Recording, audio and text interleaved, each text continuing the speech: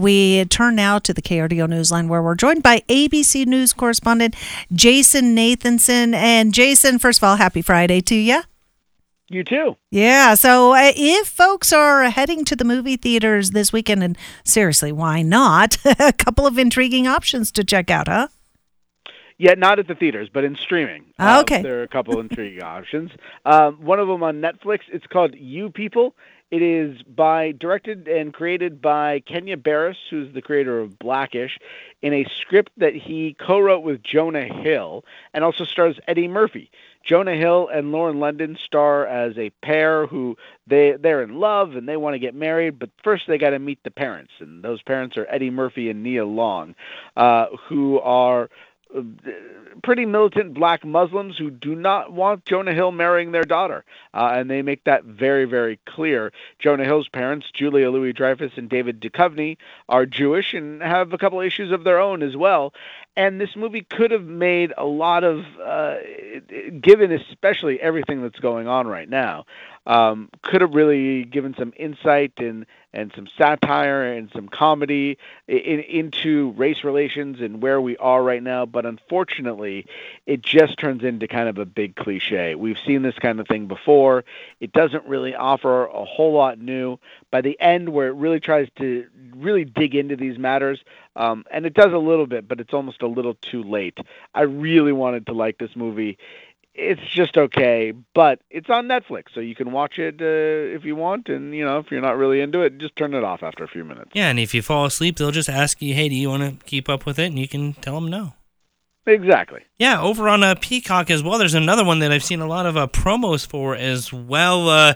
Is Poker Face going to be worth the watch? Yeah, Poker Face is from Rian Johnson, who is the creator of Knives Out. He also did Star Wars movie, The Last Jedi. But he's really kind of in his mystery period right now with the Knives Out movies. And now this, which is kind of a new mystery. It stars Natasha Lyonne as a woman who she can really tell when you're lying. That's kind of her sixth sense. It's not a supernatural thing, but she just knows when people are lying and has used this to her advantage in gambling and other things before, but kind of falling on hard times, and things just aren't really working out for her. She gets involved in this kind of murder mystery, and what ends up happening is she kind of solves the mystery each week. For Rian Johnson, he told me that this is a kind of throwback to Columbo and Magnum P.I. and the shows that he used to watch as a kid, kind of these serialized every week detective stories. There's a thread that runs through the whole thing, but each week is a new mystery with a bunch of different guest stars. You have Nick Nolte and Rhea Perlman. You got Adrian Brody, Benjamin Bratt, Joseph Gordon-Levitt. Each week, just somebody interesting and new. Judith Light is in there as well.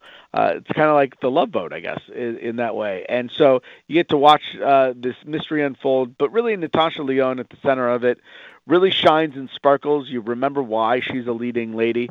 And overall, it's a lot of fun and very interesting. And the first 4 episodes are out they're out yesterday on Peacock. Yeah, very interesting as well. Also, some of the bigger headlines this week, of course, the Oscar nominations, kind of that broad sweep. What are your thoughts? Did they miss the mark on anything, or are they pretty much right on?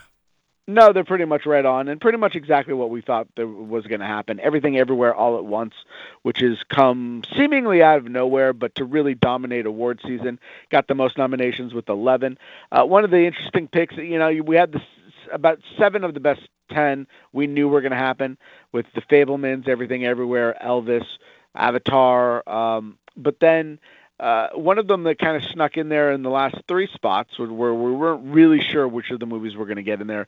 It's a movie called Triangle of Sadness, which I would recommend you watch if you haven't seen. It's a kind of satire on the 1%. What happens when the wealthy and their toys start to break down and it turns into kind of Lord of the Flies.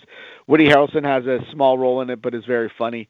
The other actors you probably won't recognize, and it's bizarre and satirical and bitingly funny, and also has one of the maybe grossest extended scenes that I've seen on film in the past year. So if all that sounds interesting to you, I would encourage you to check that out. You can rent that for streaming on demand wherever you rent your movies. All right. Fantastic options there. Thank you, Jason Nathanson, ABC News Entertainment correspondent. We appreciate it. Take care.